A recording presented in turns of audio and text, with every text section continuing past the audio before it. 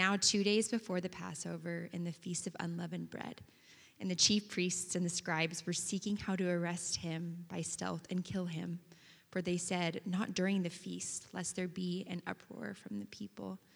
And while he was at Bethany in the house of Simon the leper, as he was reclining at a table, a woman came with an alabaster flask of ointment of pure nard, very costly, and she broke the flask and poured it over his head.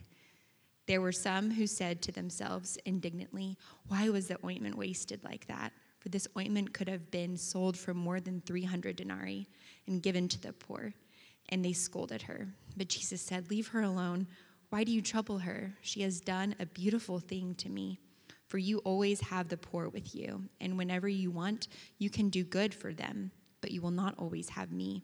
She has done what she could. She has anointed my body beforehand for burial.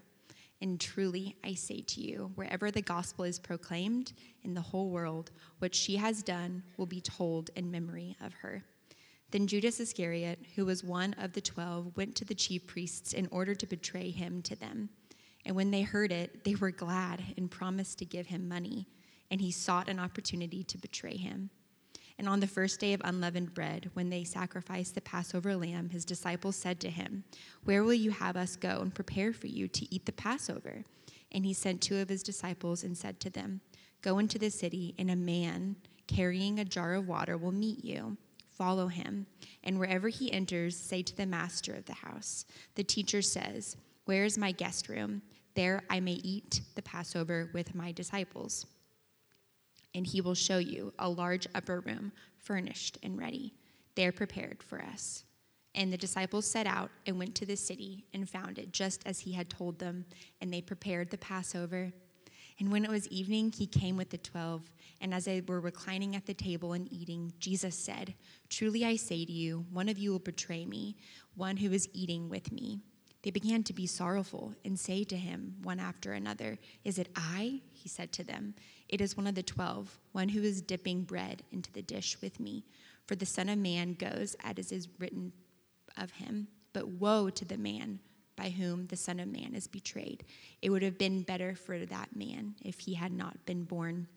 And as they were eating, he took bread, and after blessing it, broke it and gave it to them and said, take, this is my body.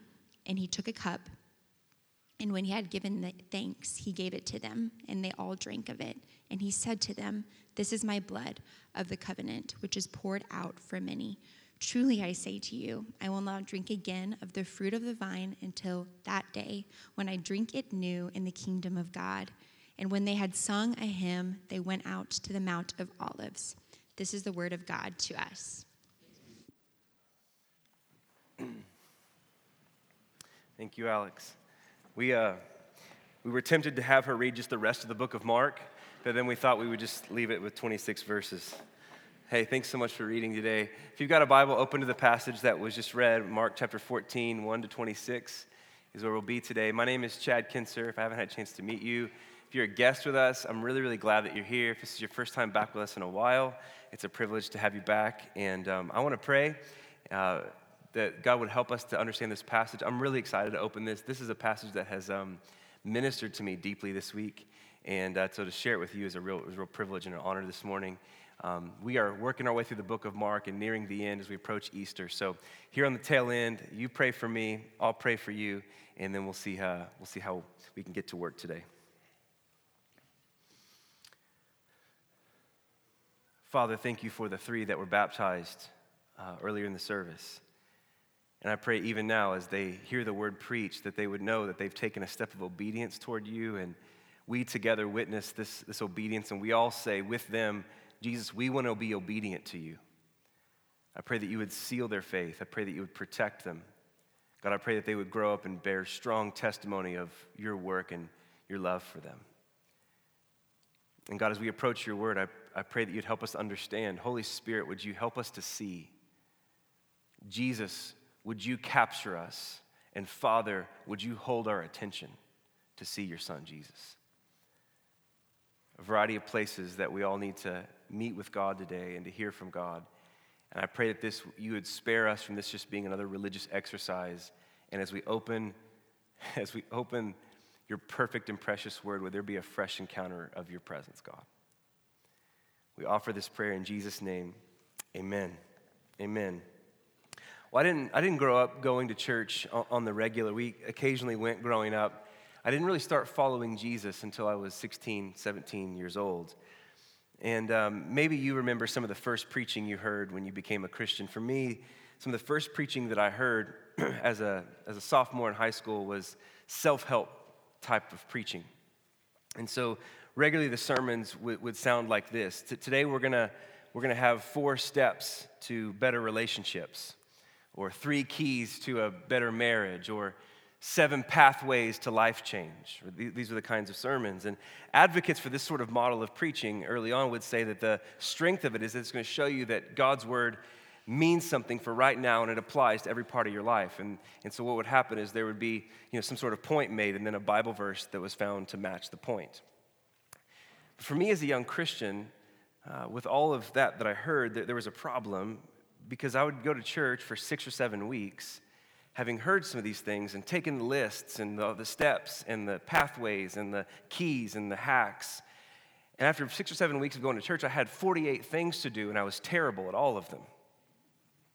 Right? And I loved Jesus, the best I understood what that meant to love Jesus, but I couldn't keep all the steps and the pathways straight. I couldn't keep it all straight. So I would encounter temptations, or I'd encounter conflicts in relationships or things that were going on around me, and I couldn't remember which step from the sermon I heard last week applied to that moment. So I felt like I needed to race home and rifle through my sermon notes to find, oh, that's the pathway that I missed there in that moment, right? And as an early Christian, I after 2 years of following Jesus, I nearly walked away from the faith, because I felt like I loved Jesus, but I couldn't keep up with what I felt like I was hearing all his expectations for me. I couldn't keep up with all of the steps and the hacks and everything to keep it in order. And it was early in college, I came across, I had a friend give me some CDs. You remember those things? Some CDs, and there were some sermons, and it was this novel thing that the preacher stood up, and he didn't try to get innovative with the Bible. He just took a passage, explained it, showed the character of Jesus in the passage and what he came to do, and then he showed why that matters for your whole life. And that model of preaching absolutely changed my life. Absolutely changed my life, because at that point, it was no longer about remembering the steps and the hacks and the pathways. Instead, it was just about taking one step after another toward Jesus and learning that I really can bring. That got worse.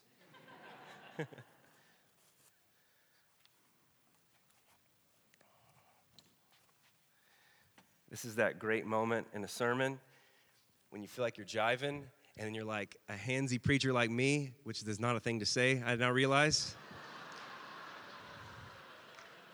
This is how it ends. I like to use my hands when I talk. That's where it stops. Now has to use a handheld mic. Nonetheless, here we go. Amazing. Guys, this was free. This is absolutely free. What I was trying to get at was that having the Bible unfolded for me like that was no longer about remembering, how to put it all together and crack the code. It was just about taking one step after another and learning that I can trust Jesus with my whole life, even the darkest parts of me. That I can give even the worst parts of myself to him, that every bit of him covers every bit of me. And so maybe you've heard life hack preaching before. Maybe you haven't heard that, but maybe you've read a self-help book. Maybe you've tried self-help spirituality. Here's what's ironic about all of that. We probably have. It's the largest section of books sort of anywhere you can find. The problem with all this self-help stuff is that we still are the way that we are. We still are. So either the self-help stuff doesn't work, or it does work and we're just that busted that it doesn't work for us, or both, right? Or both. But doesn't our lived experience suggest to us that what you need, what I need most, isn't new data? You don't need new data. You don't need a new technique or a new hack. What you actually need most is a bigger vision of God. And who is God for me in Jesus? And what has he done for me? And then how do I yield my whole life to him? Like that's what you and I need most. And so I start with that today because that's actually been our desire over the last 40 weeks of studying the book of Mark.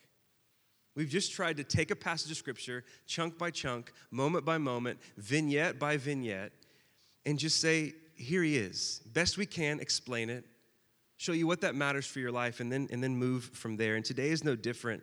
And I wanted to kind of begin with all of that today because this passage is some of the most breathtaking and vulnerable moments in the life of Jesus before he moves to his suffering.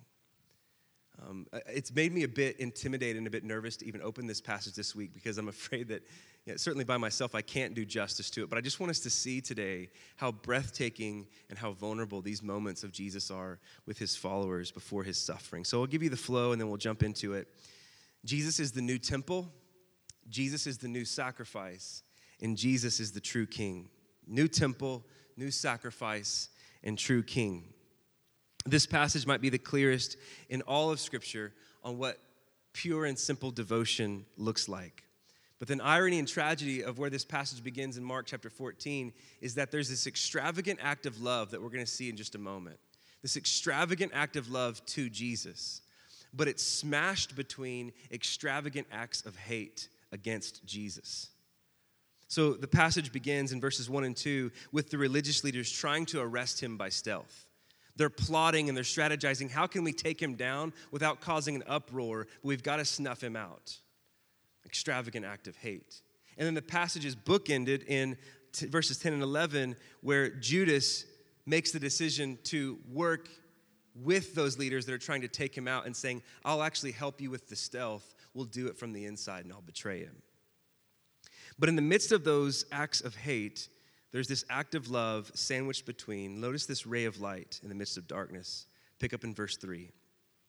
And while he was at Bethany in the house of Simon the leper, as he was reclining at table, a woman came with an alabaster flask of ointment, of pure nard, very costly, and she broke the flask and poured it over his head.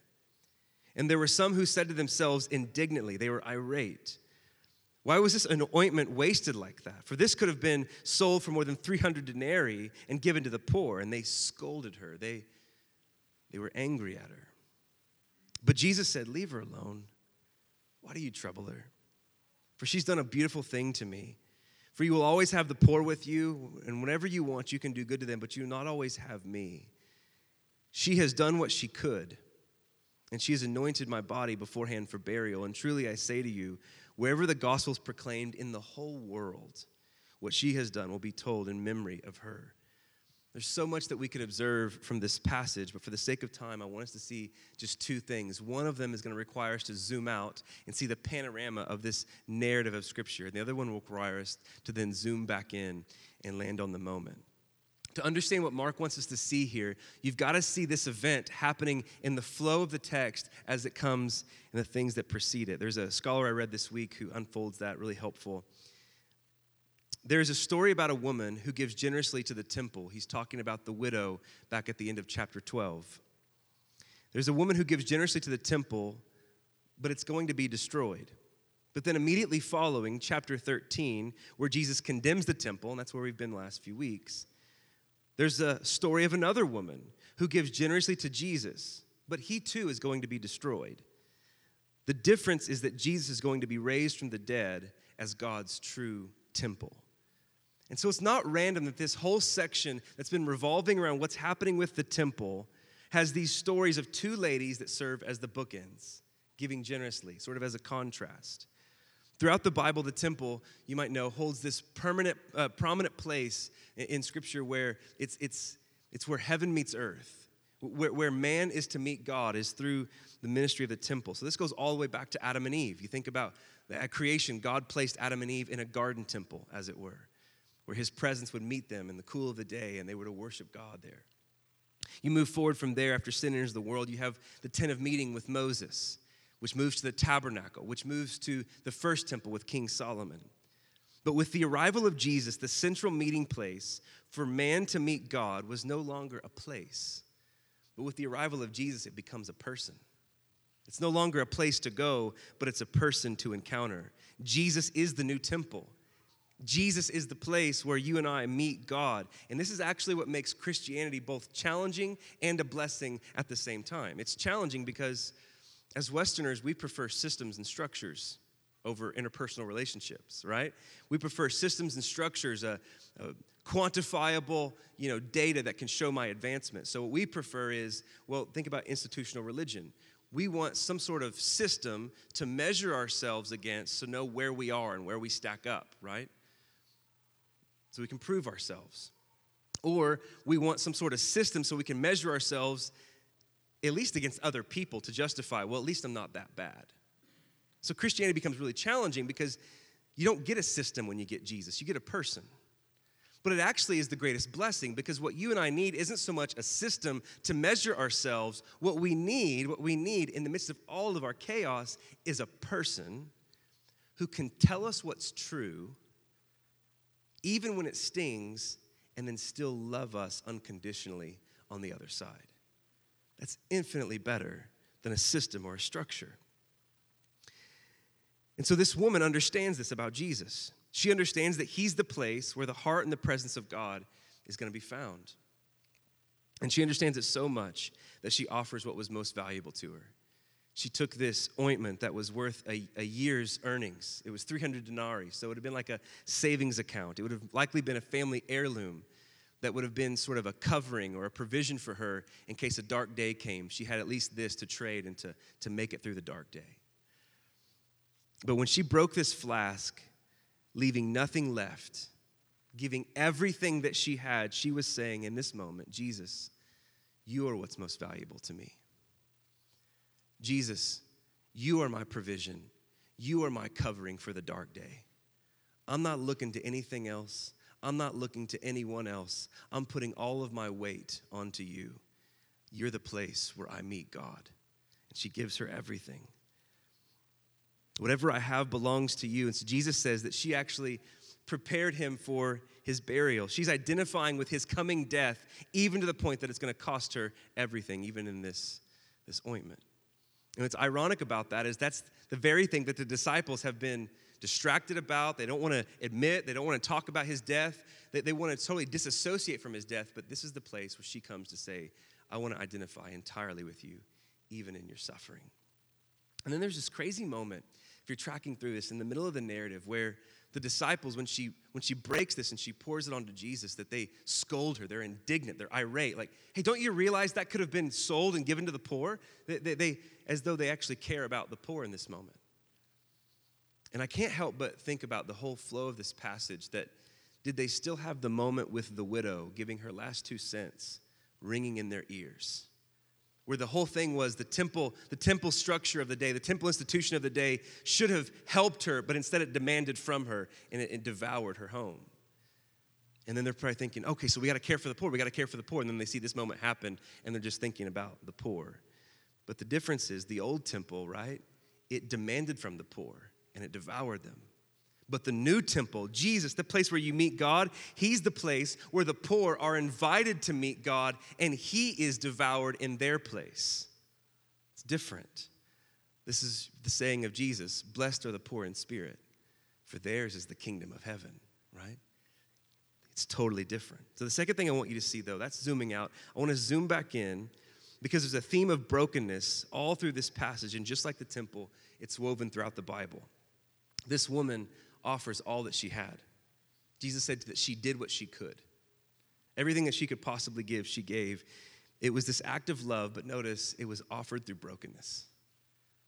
It's an act of love offered through brokenness. Isn't it interesting that often our default mindset is that God will only accept us in the moments that we're most acceptable? That God will only receive us in the moments that we're most receivable, and we kind of have it put together.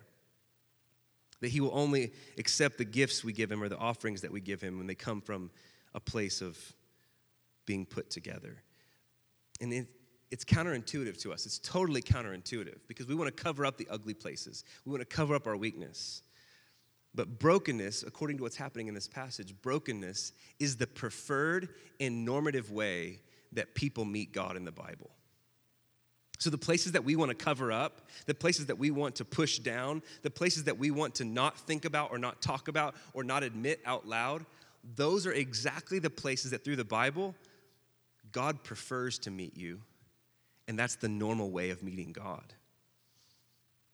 It's totally counterintuitive. We're afraid that in those places we'll be rejected. And it's precisely in those places that God wants to show us, that's where I accept you. Isn't that place? This is what David picks up in Psalm 51. For you will not delight in sacrifice, or I would give it. You will not be pleased with a burnt offering, but the sacrifices of God are a broken spirit and a broken and contrite heart God will not despise.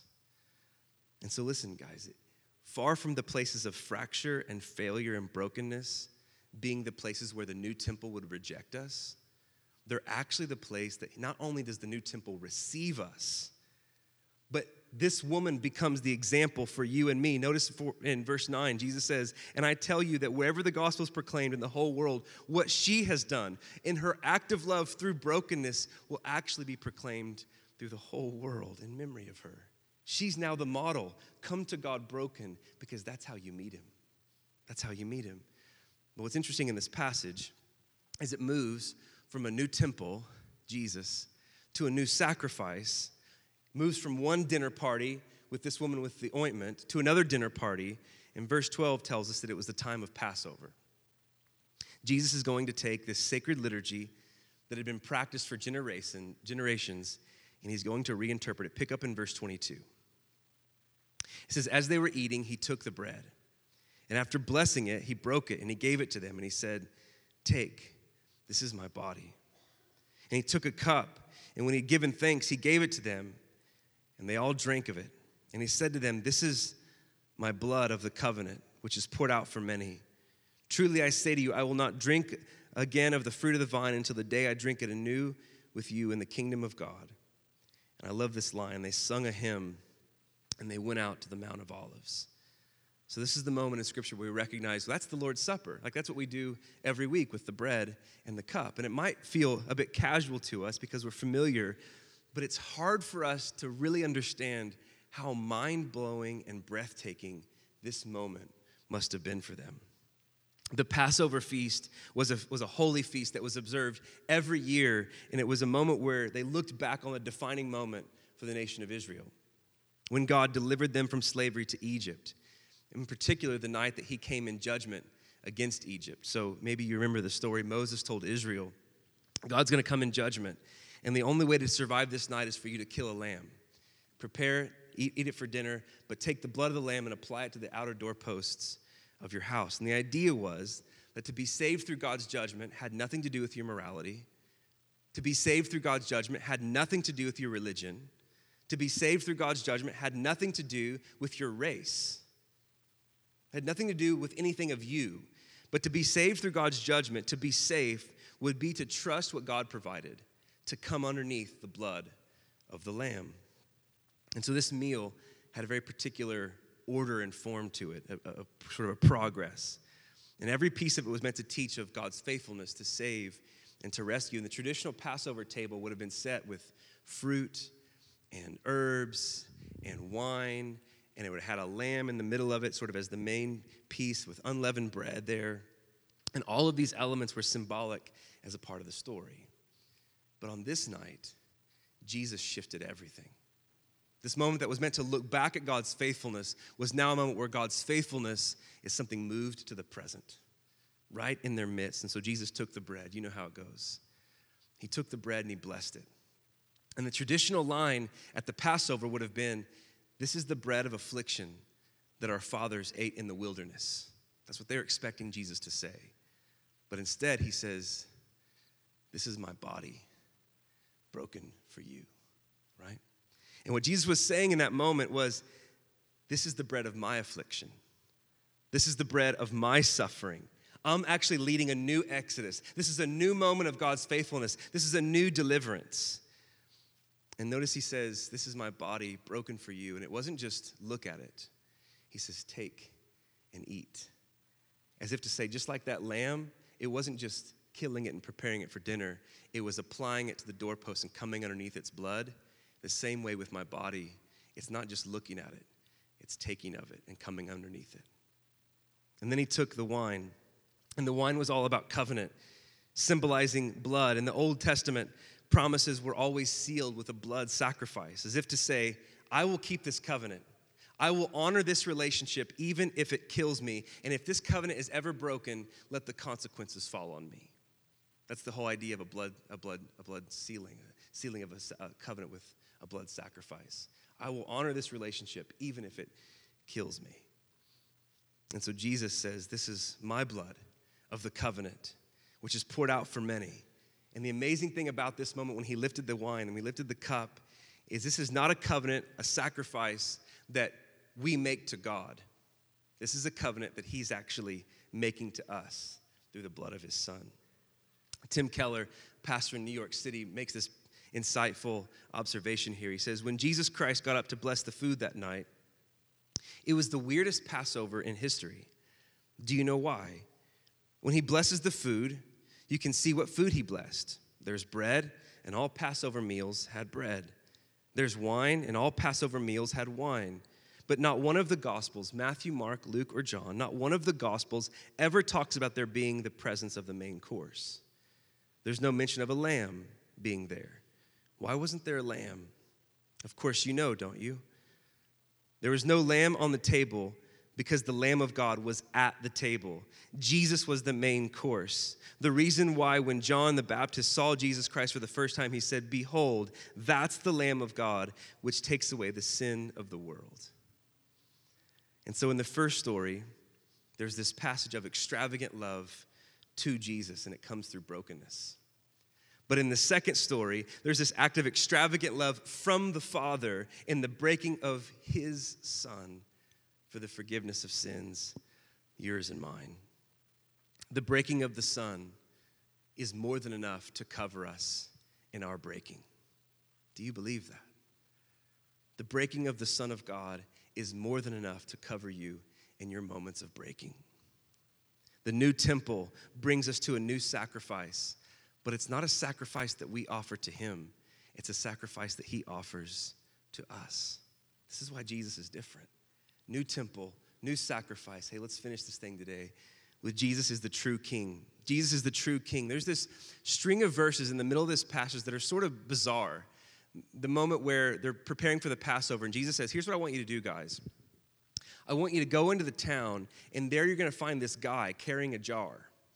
And when you find that guy, follow him. And it's not going to be creepy, I promise, right? Follow him and say, my master has need of your house. And he'll look at you and go, well, have my house. As though that's what people say when you say that sort of thing. Come on in, right? And he goes, and there we'll have the Passover. And you're like, and so it says they do this, and it went down just as Jesus said. This is a sort of bizarre passage.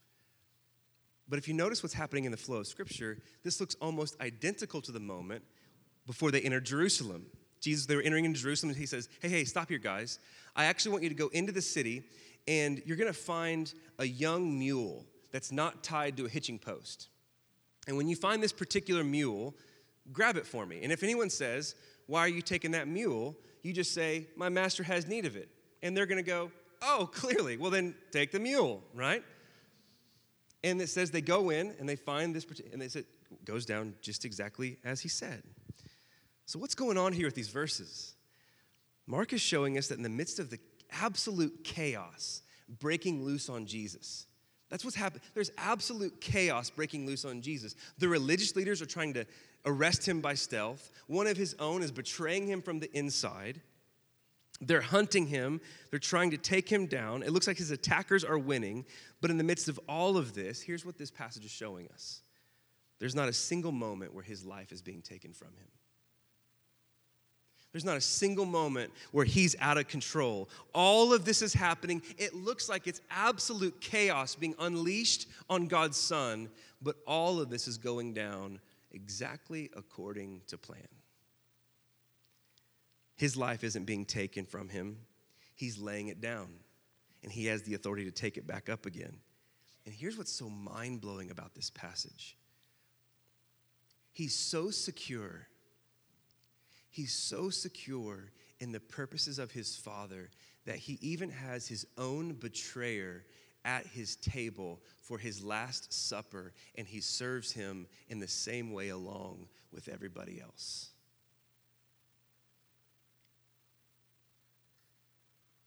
I don't even understand that kind of presence. I don't understand that kind of confidence in the purposes of God, that I can even have my own betrayer at my table and offer him my broken body and my shed blood. But this is why he's the true king and not me. But this is why he's the true king and not any of us. He's the true king because he's not asking any of his people to defend him. He's not asking any of his people to stand up for him. He's not asking any of his people to sacrifice themselves for him. Instead, he's the true king because he's the true temple who's led us to a new sacrifice where he defends us. He stands up for us, and he sacrifices himself for us. That's different. And so here's the application today, just a couple of questions. Jesus is the new temple. He's the place where we meet God. But a question would be, where are you avoiding him, and why are you refusing him? Isn't it interesting that, we know that we need God, but we still choose instead, let me just busy my life. Let me just turn up productivity. Let me just sort of, numb myself. Let me find coping mechanisms. Let me do all these other things. We form all these different temples. When actually what's happening in Scripture is he's the new temple. He is the place. Not productivity, not coping mechanisms, not shoving things down. Jesus Christ, the man from Galilee, is the place where we meet God. The second question is, do you really believe that he'll receive you in your brokenness? Probably not, because I know I don't always believe that. But the example of Scripture should actually reframe our instincts around brokenness. Do you realize there's not a single moment in Scripture where someone comes to God totally busted and he rejects them? Every single moment where anyone brings themselves before God totally busted, totally exposed, totally uncovered, without fail, he accepts every single one. Do you really believe he'll receive you in your brokenness? And if not, why not? It'd be amazing to talk about that with your community groups and friends this week. The second is this: Jesus is the new sacrifice, which means there's nothing left to prove. Oh man, there's nothing left to prove, and there's no more blood to be shed. There's not. So the question is, where in your life do you still feel like you have to prove yourself to God as though Jesus isn't enough? That is all over Bible Belt Christianity. I got to prove him with my sort of religious I's dotted and T's crossed. I got to prove him with all my activism. I got to prove to him with all of my, being a type A person and having my 5-year plan and everything sort of jotted. God, look at me. I've got it all together, and I'm moral, and I'm between the lines, and I have conservative values, and I'm proving myself to God. There's no more proving left. Jesus is the one who proves you before the Father. The second question, though, is like it, and it's actually where I find myself most of the time. Where in your life do you feel like you have to beat yourself up in order to be worthy of forgiveness, as though Jesus isn't enough? He's the new sacrifice. There's no proving left to do, but there's also no beating up left to do, as though his beatings weren't enough, and you've got to add to it with self-shame and self-accusation and cross-examination and internal conflict. No. Remember the last words of Jesus on the cross? It is finished. There's no more beating up left to do. The new temple, the new sacrifice, the true king, he's totally different. He's not asking us to unfold ourselves before him. He actually unfolds himself before us, and he says, come follow me. And our response is to say, I will. Yes, Lord. Let's pray.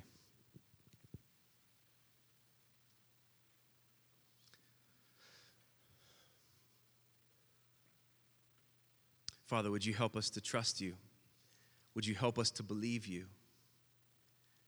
God, would you search our hearts and would you show us the places that we're avoiding you and we're refusing you out of a preference for our own coping mechanisms?